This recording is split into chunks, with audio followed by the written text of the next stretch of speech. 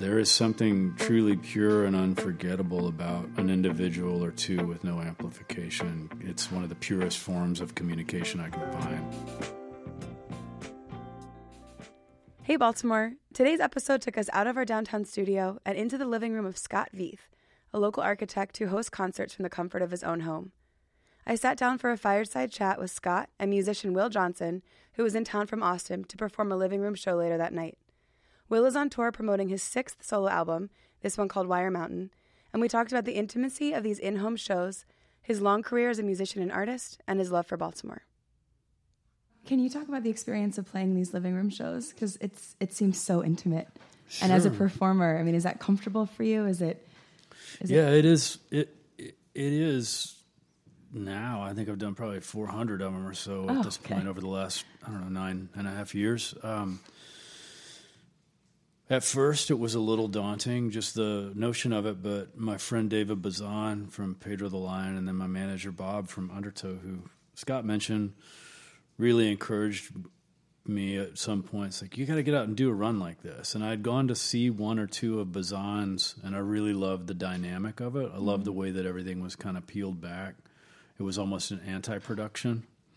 And I loved that it put everyone kind of on neutral turf as opposed to a club setting where you just kind of, I go see shows at clubs a lot of the time and kind of find my spot by the wall and post up and see the show and then split. And over a course of years, that can kind of blur into, I don't know, it kind of all blurs together, but I like the uniqueness and the sort of odd snowflake kind of feeling of the Bazan show happening in a certain house or a space and knowing that it may not ever happen in that place again.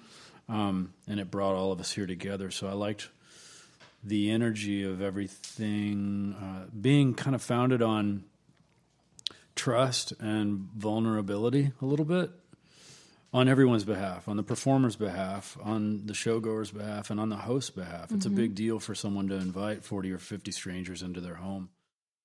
The final splash of sun.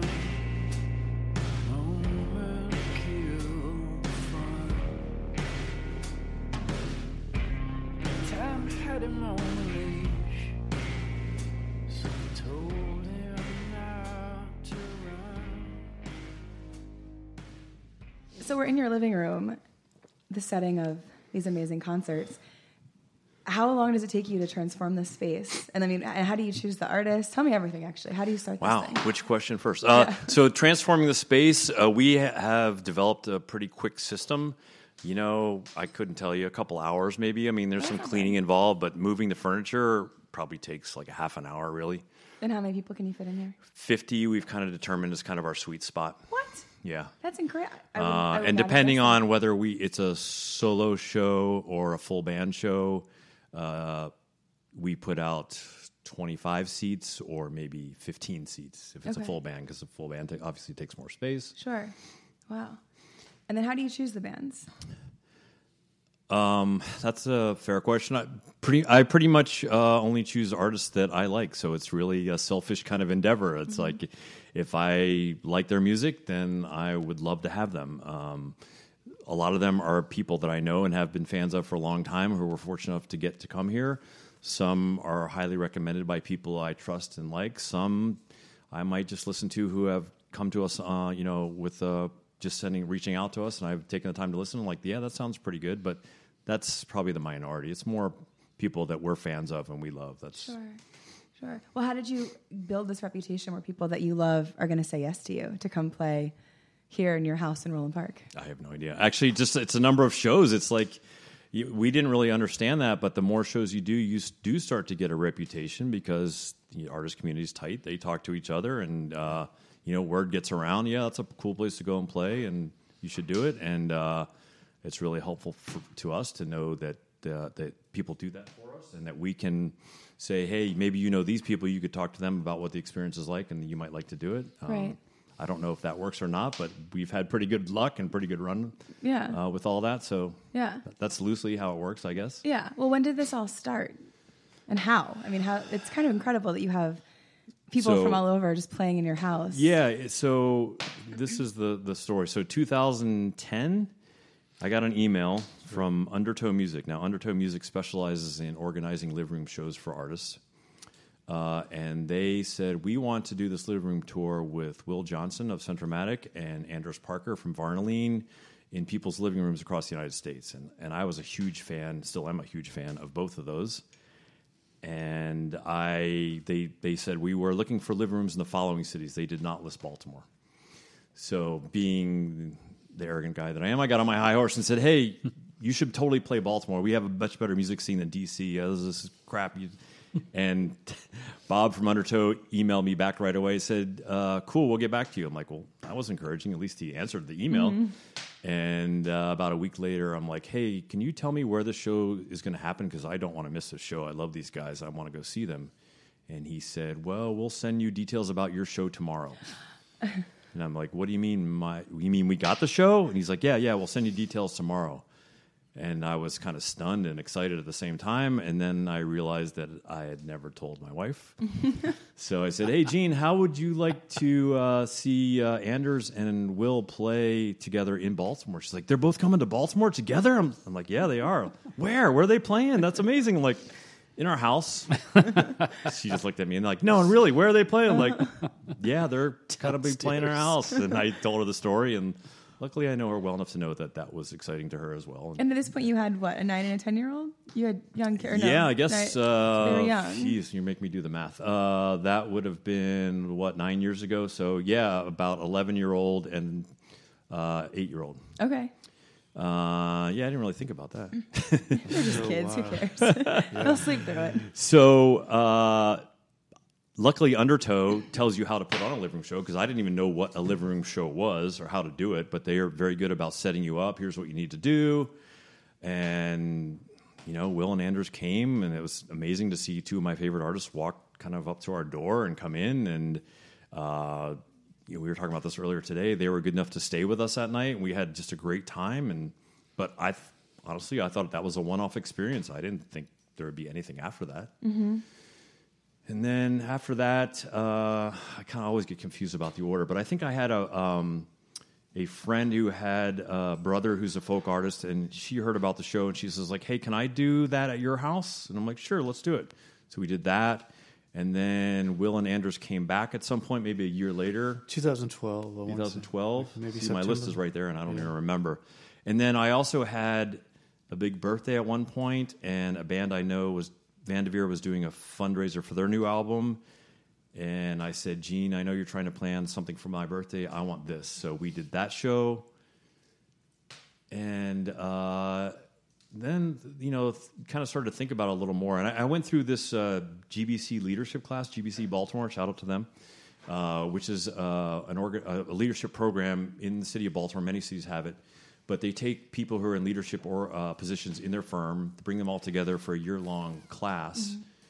And the idea is to expose them to issues in your city with the hopes that they can do something to make the city better, which is not unlike what you guys are doing with this podcast, I think. And part of the premise of that is at some point you have to come up with what your plan is, what you would like to do.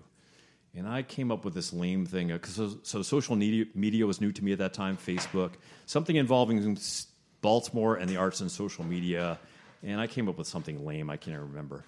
But at some point, it occurred to me that maybe we were already doing it. Mm-hmm. That this could be it. Mm-hmm. So that's when we decided to make it more purposeful and say, this is going to be our thing. We're going to make it something. We're going to keep doing this. And we've kind of landed on kind of three things that we're trying to do. One, we want to bring artists that we love to Baltimore and show them that it's a cool place to play, which is a bit audacious, but it's kind of worked. Number two is we want to expose our music community and friends to music that we like. Now, selfish, but worthwhile cause. And third, we want to help connect artists to income. Mm-hmm. So that's kind of what we're about, and that's what we're hoping to continue doing. Yeah. Well, we were talking before we started recording about the idea of community and connection. So I think you might just have a knack for that naturally, to bring people together. I'm very interested in building community and that whole. I'm fascinated by that, and we have built a community here. We have a bunch of regulars that come that have become friends, and friends that have become regulars, and we see each other not only here but at other shows around town or other events around town. And yeah, it's like we're all kind of in this together. And Gene and I have it at our house, but I kind of feel like we're all doing it together, because if they didn't come and show up, buy tickets, whatever, it wouldn't happen. Sure. I can't do it without them. We're all we're all in this together.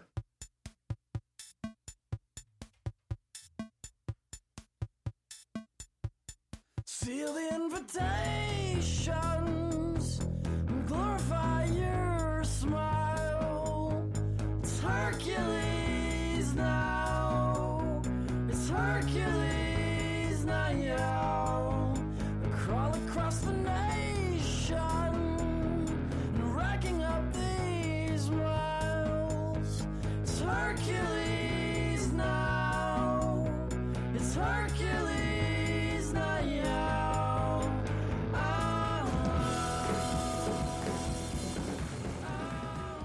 Sometimes you load into the venue and you hide out backstage and you wait till it's time to play. You go play and then you disappear again. But that's not the energy at one of these. It is about interaction and about sharing stories and experiences and learning. And I was just taken with that energy. And so over the course of a few shows, it took me a little while to learn that I'd become so conditioned to hurry up and wait mode, which is what you do at the venue a lot of the time. You show up at 4 or 5, you load in, you set up, they run the lines, you sound check, you go eat dinner, you come back, you wait through band number 1, you wait through band number 2, and then you go play.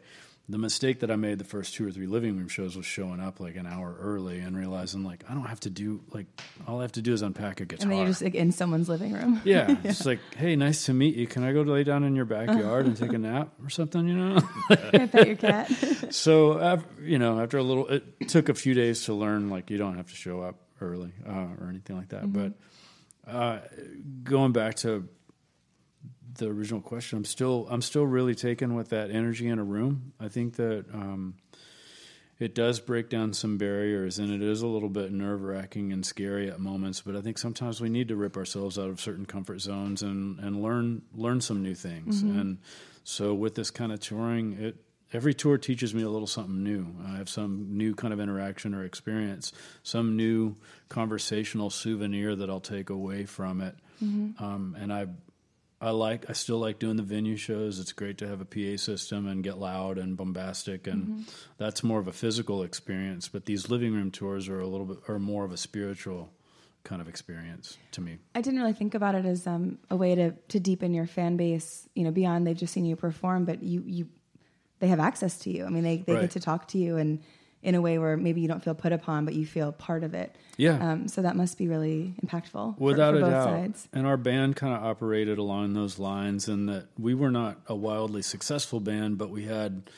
a very devoted fan base with whom we felt really close to. And we always enjoyed hitting certain cities because we just knew we were going to see certain people. And they weren't always the biggest crowds, but they were really enthusiastic and really fun. And so this kind of carries over from that energy. Mm-hmm. It's the nights are earlier and the overhead's a little lower, and definitely it's easier on the back and the ears.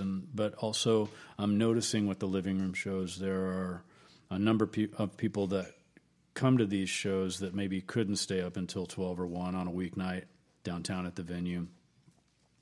Deal with parking, deal with all that kind of stuff. But they can come to these. So every once in a while, they won't outwardly dismiss the living room type of touring, but they'll kind of approach it with a suspicious eye. Like, is that really growing your audience, or are you just kind of playing to the same crowd all the time? It's like, actually, I'm finding a lot of people come to these shows that don't want to go to the venue. Mm-hmm. So in that respect, yeah, I am playing to new faces in a lot of cities that if I were playing at the Auto Bar going on at 12:30 in the morning, probably wouldn't see some of those folks. Sure. Well, I bet it also, as a concert goer, you probably feel really special, right? Like, you got a ticket to something that is much more intimate than a larger venue. Right. It's in someone's home. I mean, there's just this cool kid level that you reach, when you're being invited. There's something. It can feel exciting for sure. And it's not to dismiss the venue thing. I love doing the venue type touring every once in a while, and it's super fun to just be loud and have a late night and do that. But it is the thing. One of many things I love about this is that you kind of have to know about it. Like, there's no press on it. There's no real advertisement for it other than just kind of word of mouth. And Well, okay, so you live in Austin. Are you from Austin? no, I'm originally from Southeast Missouri, Oh, okay. a little town called Kennett. Never been. A lot of people have never been. But you said you've played 400 of these shows. So what cities does this work in? I mean, I can't imagine you've done 400 here in Baltimore. Well, another kind of cool aspect about this kind of touring is that with the venue touring, our band was limited to maybe like 25 or 30 cities in the U.S. that we could kind of hit. But with this kind of thing, you can literally go almost to any town. If there's a crowd that wants to hear it, all you got to do is walk in the door and play music. And so inevitably that opens up hundreds more possibilities for stops along the way that maybe we would never have taken the band to, like places like Charles City, Iowa, where we've I think I've done 3 living room shows there at this point, and there's a guy there that always loves to host. He's a hardcore music fan, and he's kind of got his community, and it's always a fun stop. I mean, Sioux Falls, South Dakota is a similar spot where maybe we would have never entertained going, but a few years ago stopped in, and there's a really excitable group of music fans in most every little city. It's just a matter of bringing a show to them, hopefully, or maybe something panning out to where we can do one of these there. So it does take you a little bit off the beaten path where you maybe traditionally only went to 20, 25 cities with the band. Right. And then this is through, and you said the name of the site before, now I can't remember. Your manager's through Undertow. Undertow, right? Yeah. And so was this whole thing created for this purpose to essentially find willing audiences and hosts for bands that they like, or is it? I think Undertow kind of stumbled into this about 10 years ago with the early David Bazan tours. They're a management company, and they still manage a handful of artists. And at a time, they even put out records, so they've kind of got an in-house record label as well. Okay. It's a multifaceted company, but they came into this living room thing kind of by experiment in 2009. And it did well enough for them to where they started working with a certain stable of artists like Caliphone and Richard Buckner and, of course, David Bazan and Anders and myself, and eventually Clap Your Hands, Say Yeah, and a bunch of other folks, to the point where they almost kind of stumbled into an industry of their own just by booking these tours. And now we're moving on 10 years of them doing that. And for us, it's great. We get about half of our shows from Undertow. But the great thing for us is Bob, who runs Undertow, has very similar music taste to us. So if he's doing something, I want it. You know, yeah. Yeah, that's really cool. And then are you, as far as you know, the only person doing these living room events here in Baltimore? No, or? definitely not. No, I definitely know of others who are doing it. Okay. There's a guy that does them in Catonsville who started doing them because of us, he told me, which is great. And they do a great series over there. I know there's one down in Hamden that's a little more folk focused than we are, maybe.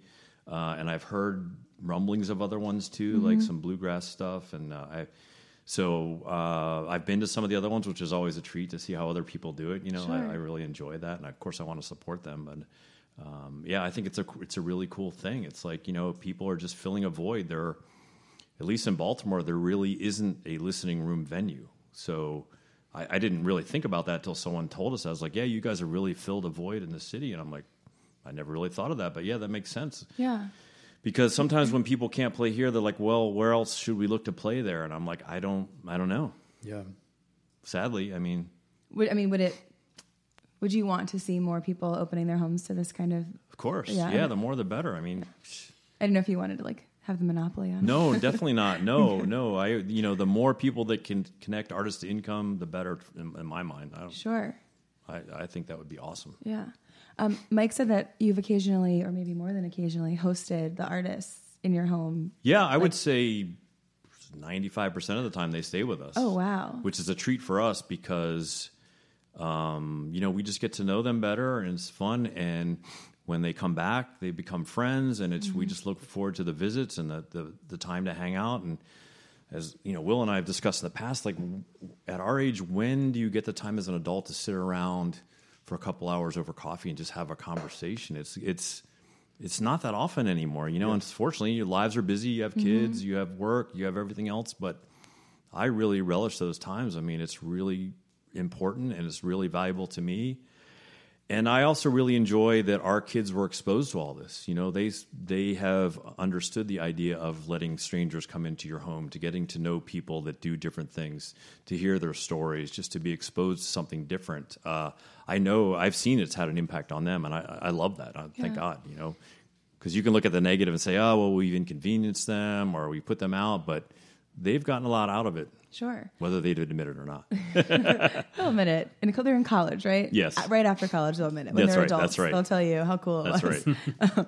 But I think that also goes back to the intimacy, like to have people in your home and then you're waking up and having, maybe still in your pajamas, like sharing coffee and your kids are here. I mean, we just talked about that. Yeah, that's really cool. And you're right. Like most people don't have, I don't have like sleepovers with my friends. Yeah, right. anymore. I mean, maybe like when you were right out of college, you had friends come to visit and stay the weekend, and that was always fun. And then, at some point that kind of disappears, right? But yeah, man, we still have sleepover parties. I love that. Yeah, it's a lot of fun. It's really cool.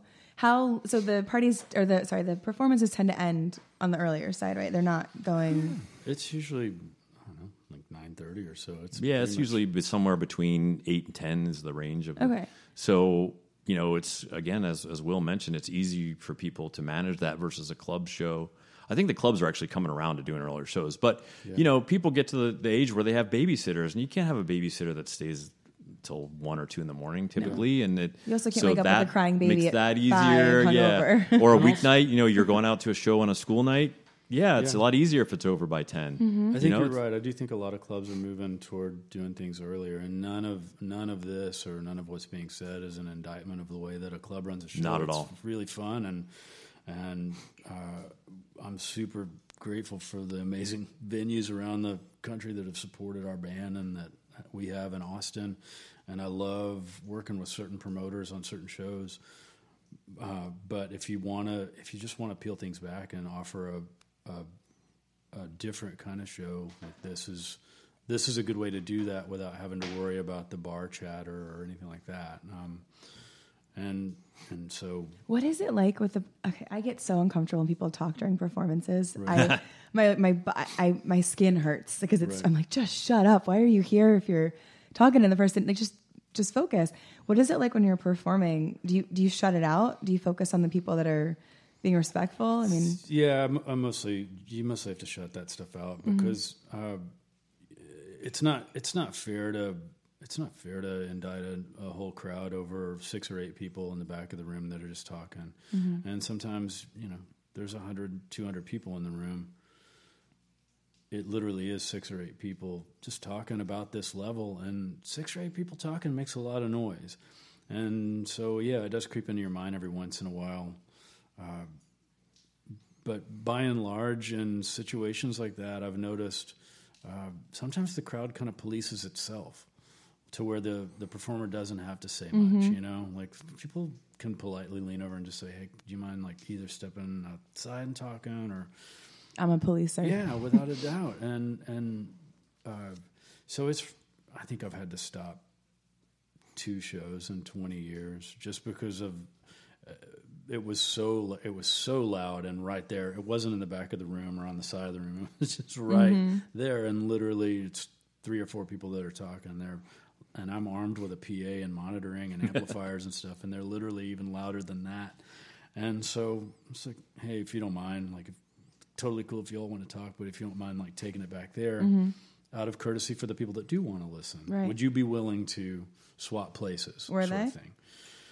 In the first episode, the person was so drunk that I don't think she had any comprehension of what I was asking of her, and someone did the right thing and kind of removed her out to the foyer and talked to her out there. And then the second time, I tried to be really fair and like I was really anxious about how to address it, but it was disturbing so many people in the room that it was unavoidable. It had to be. It just had to be addressed out of courtesy to everybody else that had paid like $20 to come out.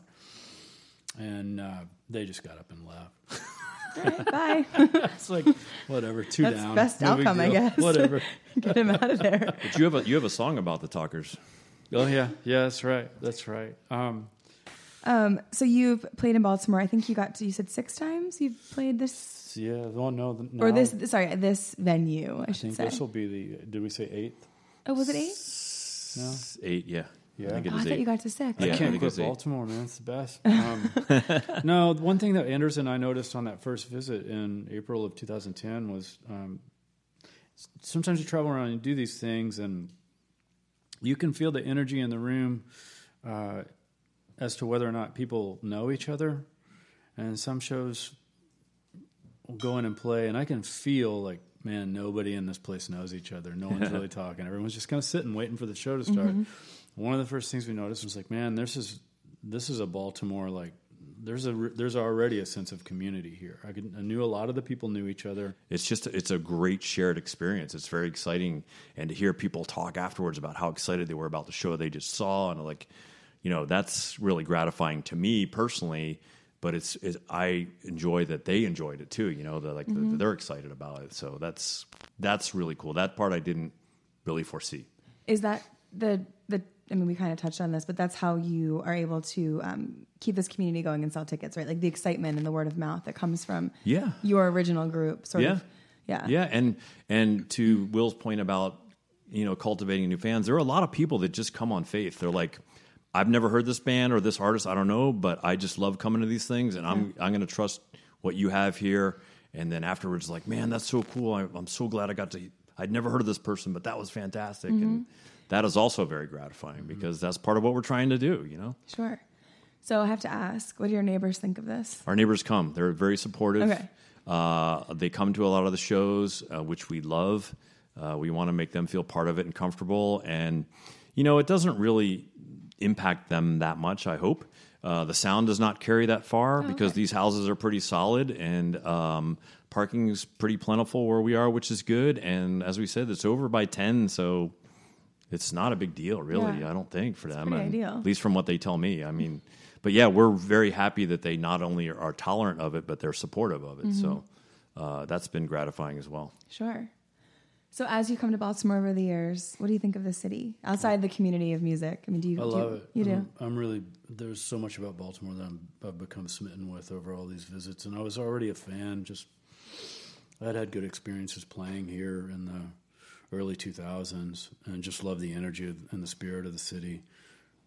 But with regard to the way it's built into its geography, it's got a little bit of a small town kind of feel where like there is a true sense of community here that's quite strong, and there's an energy to it that I don't always feel in the big cities. So I'm a huge fan of the American Visionary Arts Museum. That's one of my favorite places on earth. So there's just a spirit and an energy about it that I've always just been taken with. And we were guilty of this through numerous early tours, with the exception of a few, but a lot of the time we skipped Baltimore. Like our agents would do the traditional DC, Philly, New York, Boston thing, and it's just like, what about, why aren't we stopping in? Do you have any idea why it's always skipped? I do. What do you think? Because, it's fair. There's a bigger crowd in DC. It's really difficult to play DC and Baltimore on back-to-back nights. I've seen artists try it, and it doesn't work that well. Really? You split, because a lot of Baltimore people, myself included, will gladly go to a show in DC that we like. Even if it's you know not Baltimore's that far. the next night? Well, sometimes I've done both. Sometimes yes, sometimes maybe not. But the point is, if there's a show in DC, you're gonna draw a part of the crowd. You're gonna split the crowd. Okay, yeah. Yeah, I think sometimes that is strategic. Agents have to be strategic about that, and so it's one or the other, and I get that. Sometimes that is the case between Atlanta and Athens, Georgia. Yeah. It's like get you an Athens show or an Atlanta show, but doing both, like they may step on each other. And I get it, and DC is a bigger city, so a lot of the time it's going to win. It's just going to win that, And there are certain clubs that have clauses where you can't play within a certain number of days within a certain radius, and we're always within that radius, so they're not even allowed to play That's back to definitely back. true, but I had really cool experiences in the early 2000s. What was the name of was it Fletcher's? Yeah, Fletcher's. Yeah. Played there in like 02, and I think the Auto Bar once or twice in 03, 04, and loved the vibe and the experience in the city.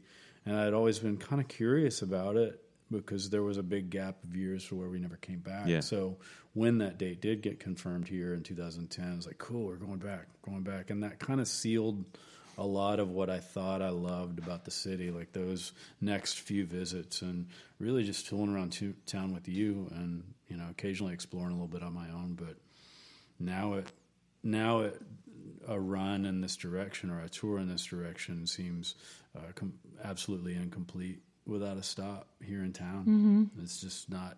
It's not complete. That's cool. So I usually ask guests the same 5 questions at the end, which is like where you like to eat and drink, and all that. So we can do that very like loosely because you're not from here. But when you do come, where do you like to get a cocktail? Do you do drink? Right over there. Right over there. We have that. That's the best bar. That's my favorite bar in town. Actually, I was noticing that's pretty well stocked. Yeah, that's part of it. Drinking the we have Sauvignon Blanc that Mike bought. we have a whiskey cabinet that's renowned. It's got a reputation of its own in the music world. Oh, I heard about this whiskey cabinet, Yeah. and there are some signatures on some bottles. There is an interesting story about that. So I had a couple of bottles of whiskey. I designed a distillery, the Sagamore Distillery, so I was into the whole whiskey thing. But then it became this whole community chest where people just, I invited them to enjoy the stuff that I had. So people thought, well, I'll just bring you a bottle in return for you being nice and offering it. And then it became this community chest where people just keep bringing bottles, and I know there's another bottle coming tonight. And it's been this kind of magic thing where it's this giant community whiskey cabinet, and it's almost embarrassing now how many bottles are in there. Yeah. But it's like kind of a cool thing. Like free libraries that people put in their lawns. Yeah, it's exactly like that. Yep. That's really cool. That's a great thing to have in your house. That's like if there's a fire, you probably go in there first, right? Take everything out. No, it's not that valuable. He goes to It's save, easily replaced. he goes and saves all the pumpkin beer first. Oh, That's what he geez. saves. But so my son came up with this idea a couple years ago. Dad, we should have some place where all the artists that come here just sign. And I'm like, that's a great idea. He's always full of good. He's the one that got us to brand our place and everything. So we started signing the back of the door of the whiskey cabinet. So now it seemed to make sense, right? It's the community chest, the community closet. So artists have signed the back of our door of our whiskey cabinet. That's it's kind so of a cool thing. Although now it's getting pretty full. I don't know what we have to build a new door soon. Space, right? There are worse problems to have. Yeah. That's a good one. There are. Okay, so cocktails you have here. What about for dinner? Where do you go for dinner? Oh, goodness. I don't know. You've taken me around to a couple. Well, you can point out your favorite place here. You can give them a shout out. I'm always requesting to go to the Golden West for breakfast or lunch or whatever the case may be. That's always a good I'm always hang. happy to go. Yeah, and so that's mandatory at some point during every visit. Yeah, that's a good one. I really like that. What about for you when you aren't hosting? We were just talking about this at lunch today. We've only recently become empty nesters, so it's a whole new world now. It used to be wherever we could all agree as a family to go. But I don't have one favorite spot. I just like exploring. I always like try someplace new. Think about like a date night. Where would you and your wife go? Probably not out to dinner. We'd probably go to a music show. Oh, okay. All right. You guys are hardcore. Honestly. Okay. Now, sometimes that involves eating beforehand, but that's, usually within proximity to the venues. All right. Then we'll ask this. What is your most recent, in the past month, where's your favorite place where you guys went for dinner? We went to Gunther for our anniversary. That was really nice. It was a really good experience there. I do like We ate Gunther. at Rye Street Tavern last night for my wife's birthday. That was pretty awesome. Like? Did you design that space or the distillery? I did not design the restaurant. Okay. I designed the building that it's in. So, Yeah. but yeah, it was pretty great. cool. It's great. Yeah. What's it like dining in somewhere you designed? I don't think many people have that It's pleasure. great if they give you free stuff, but that didn't really happen. Really? No, it's kind of cool. I I had to carry him out of there last night. He's screaming, "Don't you know who I am?" Waving the bill. I've only designed one restaurant myself, which was the Old Austin Grill, and it was always fun to hang out at the bar there and just watch people use it. It's always fun to hang out in a space that you've designed and watch people use it. That's just really fun, no matter if it's a university building or a bar or a restaurant, whatever. But I enjoy that. Hopefully it works out. Would imagine. Yeah. What else have you designed around town that people? So I did do the Sagamore Distillery. I worked on Guinness. We went there last night. I've done a bunch of buildings at Towson University, Howard Community College locally. I don't know, American Can, the renovation of that. Tide Point, the renovation of that. There's others. I don't know. Busy. Yeah. No, I'm old. I've done a lot of stuff. You're a young boomer. Sure. Or an old That's right. The Gen boomer. X. Thanks, boomer. Okay, boomer.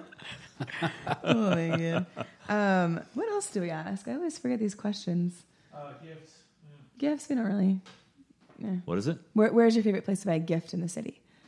Third place. I keep saying I'm going to revamp these questions and then I don't. So I will say Hamden. Can I be general like that? sure, fine with me. I love Where, a good place to get a gift. Yeah. Yeah, I think You that's named- a good hood you for it, named for my sure. favorite I also spot. think the Visionary Arts Yeah. Museum gift shop. That's my favorite I've done some spot. Christmas shopping there in the past, and Yeah, that's a good spot. I'm not afraid to spend a bunch of money Whenever I buy Will something as a gift, it's always Otterbein's Bakery. there. Yeah. I saw a bunch of those cookies. in Yeah, there. there's a reason for Very those. Nice. He just backs the car up to the loading dock and it's like, just fill it up, man. Got that dude coming in again. I think the other one's where do you like to be outside in the city? Say it again. I'm Where sorry. do you like to be outside in the Where city? do I like to be outside in the city? Oriole Park. It's a good one. Same, Best in Same. baseball. definitely. Yeah. Yeah, Will and I have had the good fortune to go to some games together down there, which has been a blast. Yeah, I love that place. It's kind of amazing, like given the abysmal season that we've been Yeah, having. but it's always a great place to be. Yeah. It's certainly better when they're doing better, but it's still not a bad place to be. I've never had a bad day at a ballpark. No. It's like I'm never in a bad place emotionally if I'm in a ballpark. That's good to know about yourself. Can you ask what my question? Hold on. I forgot I wrote it down. Oh. Is it the painting? Ah, yeah. Okay. I wrote, if you could paint, and then I can't read that word. If you could paint an Oriole, who would it be? Oh, an Oriole, right. Oh my goodness! That was the word. I've He's already already done a painted a bunch. few. Yeah, Yeah, right. I've Yeah. painted. I painted Earl Weaver. I painted Cal Ripken Jr. a couple times. I painted Eddie Murray twice. I think that's it so far. But I've probably done 5. Are you a portrait artist, or are you more of a I general make painter? baseball paintings just kind of between tours, stuff like that. really It's kind of cool. it's self-taught. It's pretty raw. I mean, it's kind of folk art. They're style, awesome. but They're awesome. They're historical documents of a player or players, just kind of telling their story. And it started with me just kind of wanted to pay respect to players that I like, and then that led to making commissions and stuff like that. That's awesome. So it's fun. So you're like It's- pure baseball guy? no, not necessarily. Mostly, I mean, Okay. I'd say 90% is that's what gets requested, but occasionally I'll get a hockey player or an old school like NBA player. Or, Oh, I guess I meant more like spiritually. Are you? Oh, yeah, that's my baseball's kind of my. Yeah. That's my, Who's your team? the St. Louis Cardinals. Okay. Very Missouri cool. native thing. I carried it with me. Yeah, that makes sense. I don't think I could give up on the Orioles, regardless of whether we ever win a game again or not. Right. Are you a football guy? Do you like? Oh, yeah. Yeah. Oh, Ravens, definitely. I can't get over the little twist that Lamar did. I last just showed Will Oh that my replay God. this morning. It Yeah. was jaw dropping. It was, yeah. I was watching it alone because everyone in my house went Me took too. a nap. Yeah, and I was just screaming. It Yeah. It reminded me, and I mean, I realize he's a little controversial, but he looks like Ray Rice a little Yeah, bit. The way yeah. that he just slithered, Yeah. and he's a quarterback. Oh, sorry, I got really He's got excited tremendous about that. vision and some other skills too. He's very fast. He's Yeah. amazing. Yeah. Anything else favorite about Baltimore you talk about? Anything we haven't asked that Oh, you my just goodness. want to shout out or that you like to take advantage of when you're here? I will say that we talked a little bit about artists staying with us, and one of my favorite things to talk to artists about is the parallel in creative endeavors between architecture, what I do, and music, what they do, because there are a lot of parallels and overlaps, and that's just always fascinating for me to understand that process, how their creative process works compared to what I do, and I not only get information about that and learn from that, but I'm really inspired by that. I mean, really inspired by what these guys do, and especially Will, who's not only doing music but doing these paintings and writing, and it just, it's in some ways I think it pushes me to be better myself because man, look what these guys are doing. I got to work a little harder. I got to do a little better. And it's really inspiring. It really is. It's nice to have that constant effect and exposure in my life. It's enlightening too, because this is maybe, I don't know. It's great to talk with fellow musicians about touring and about making records and things like that, and inevitably that is informative and it's rich.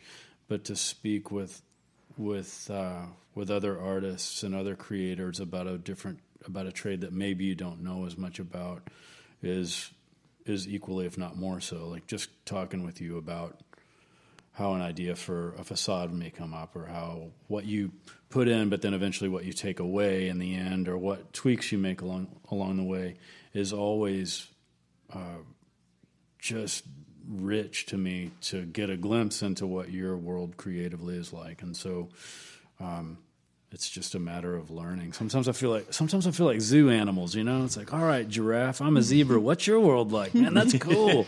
And you're kind of comparing notes, but you're kind of across the way from each other. But also, like, I don't know, there's the sharing, the notion of sharing and learning. And this goes back to the sense of community at living room shows. And some of the conversations that you wind up having at the merch table, you walk away with some new tidbit of knowledge about the community that you just played, or the people that you just interacted with. And I figure so long as you're learning, then you're moving. And if you're moving, well, that's got to be a positive thing, Yeah. And I mean, Troubadours, I believe, did this. You're taking these ideas everywhere you go. If you're playing all these shows every year, I mean, that information's not just staying with you, right? It's traveling with you. It's inspiring. You take it with you, and eventually it gets into your work. Someone at the beginning of the living room tours many years ago, I heard couple people said, "Oh man, this is the future of touring. This is insane." Like going to people's houses and doing this kind of thing. It's like, actually, it is the absolute past. Like it is the first, like, people coming over the hillside saying, I have this to offer for, and figuring out ways to entertain each other, but also share and communicate. And it actually peels things back to, I think, some of the earliest ways that we communicated and shared stories and figured out ways to entertain each other. So, but it's still just as valid as ever. We were talking a little bit this morning that it's a lot like a church experience. People come together in their belief of music and the power of music. So they're organized around a belief, but there's also a great deal of fellowship that's involved after that kind of experience. And it reminded me, because of my upbringing in Lancaster and being practically Amish, that it's a lot like the Amish church, where they go to each other's house to worship every Sunday, and how somebody opens their house up to that experience, and they have the fellowship afterwards. And It's very much like that. It's not just like buying a ticket and going to a movie and then going home. It's much more than that. It really is. I feel that way when I go see these shows in Austin a lot of times. Like, I need to just sit in a room and listen to somebody sing songs for an hour and 20 minutes and not look at a phone, or not hear clatter, or not just, not be analog. Yeah, exactly. I just need to be as analog as possible for a little while. No PA system, no nothing. Like, went to see Buckner about 4 or 5 weeks ago. Richard Buckner, a friend of ours, does these tours very regularly, and he's been a friend for almost 20 years. But to just sit in a room and listen to him sing his songs for an hour 15, an hour 20 was like, that was the therapy session I needed for the week, for sure. Yeah. And I'll never forget that show. Do you want to talk at all about being a family person and trying to balance that? Oh, sure. You don't want to go there. Yeah. And then also just, it's like you can't not create. And is that different when you're alone in your car versus when you're on a bus with the other guys? Like, do you create differently on a solo tour? Yeah, for sure. On the solo tours, there's definitely more time in your own head, and there are days that certain days I'll realize by 4 or 5 p.m. I was like, I haven't really I've hardly used my voice today, other than checking out the hotel, just going, yeah, it's all hotels.com. I got it in my email. Take care. Thanks a lot. And then, so I get to the show, and I'm just a chatterbox because I'm excited to speak with people and see people. But with regard to ideas and songs and melodies and thoughts, thoughts of creativity and all that stuff. There's plenty of time for that to happen on those drives because there's just a lot of quiet. And one thing about these kinds of tours versus a venue tour is that I don't really have to show up to the show until about 5 minutes before show time. So that offers about 22 hours of the 24-hour day where you're just hanging, like you're alone and anonymous in the world, which definitely provides a lot of writing time. And sometimes on the full band tours, like every hour is kind of parceled in a way, and it's just a louder situation to where you're not doing much writing on the road. And that's all right because the camaraderie and the joy and the joking and the laughing and the reunion, like the communion of being on a band tour is joyful in a way that it's sometimes hard to explain. It's kind of got a family reunion kind of feel, like any time that we would ever take the band out. But again, these are just quieter tours, and they do offer a little bit more opportunity to get some work done. And there are days where that's really comforting, and then there are days that are excruciatingly just lonely. So it kind of depends. And sometimes I can just deal with the weather.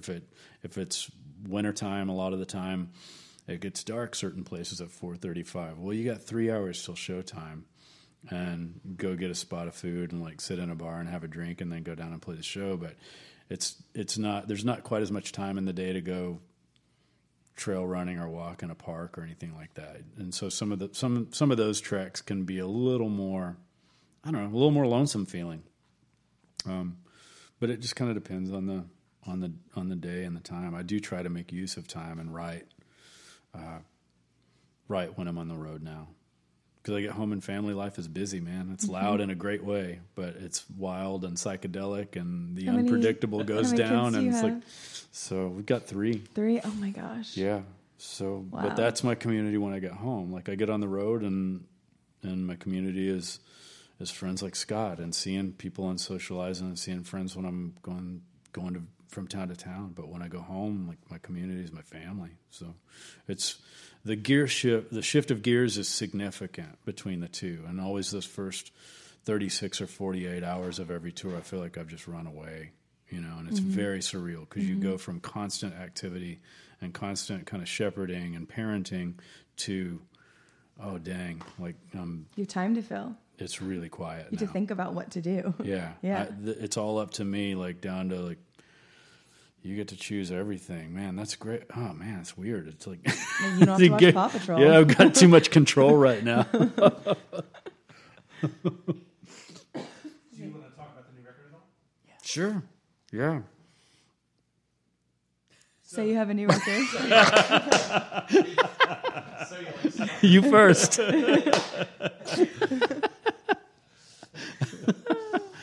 We made it in about 5 days, about a year and a half ago, in Austin at my friend Britton's studio, Ramble Creek, which is southwest of Austin a little ways. And my friends, Thor Harris, who plays in Swans and played in Shearwater, and he's worked on Bill Callahan's records from time to time. My friend Lindsey Verrill from a really cool duo called Little Mazarn, and Britton all played on it. And then my friend John D. Graham from a wonderful band called True Believers back in the 80s from Austin came in and did a little bit of guitar work and all that. But it was pretty short affair. It was 5 days, like tracked, not quite mixed in 5 days, but still a stitch in time for the 5 of us just to kind of document our time together. And that's the way I like to do solo records right now is pick the lineup pretty far in advance, just based on trust and love for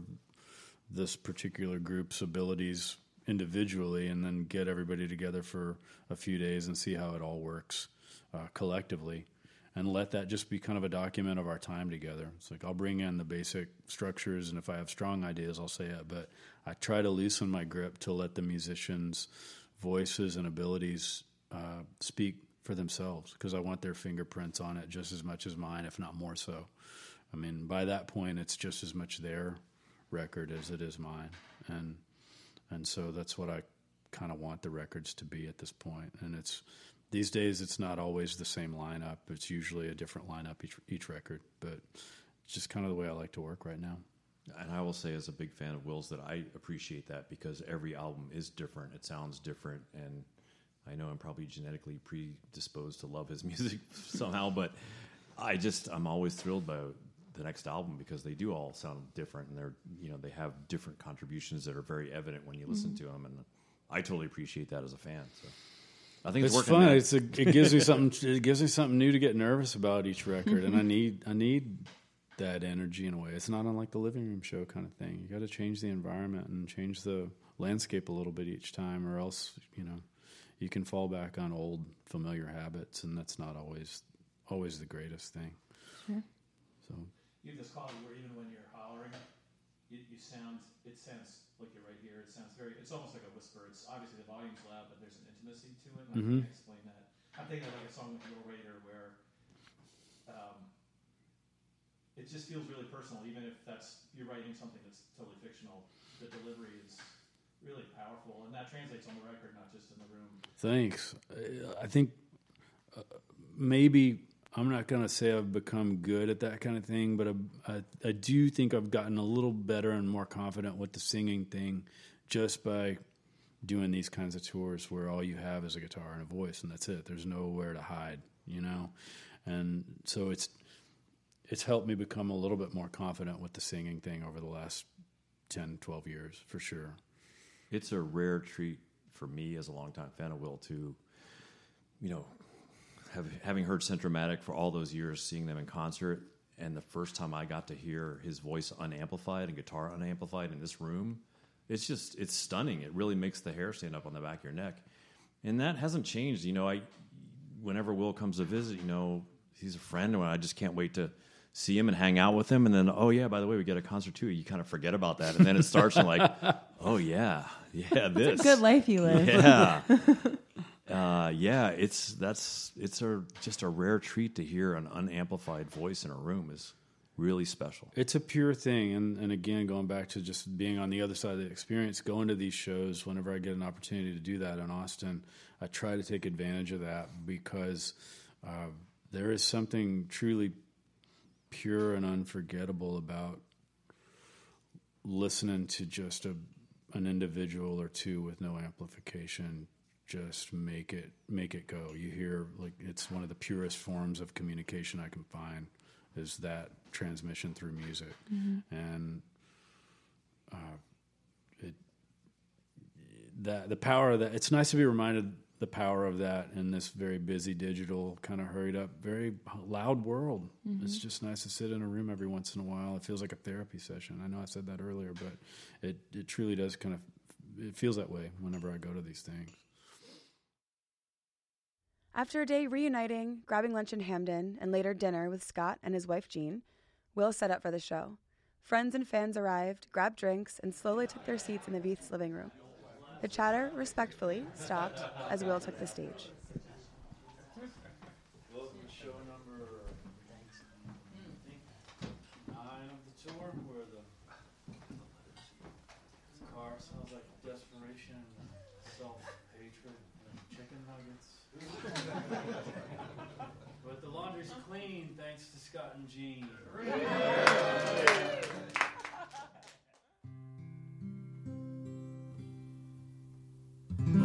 Little Raider, I caught you in your shadow at the time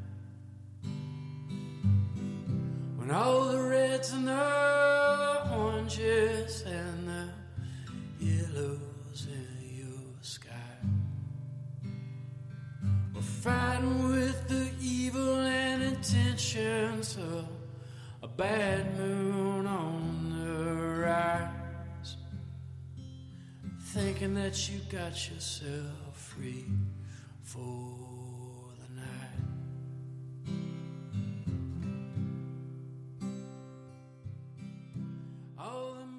To learn more about Will and to check out all of his music, visit will-johnson.com. For past Hey Baltimore episodes and info about everything happening downtown, go to our website, godowntownbaltimore.com. Hey Baltimore is edited and produced by Mike Evitz and made possible by Downtown Partnership. Our theme music is by Super City, and I'm your host, Megan Eisenach. Thanks for listening.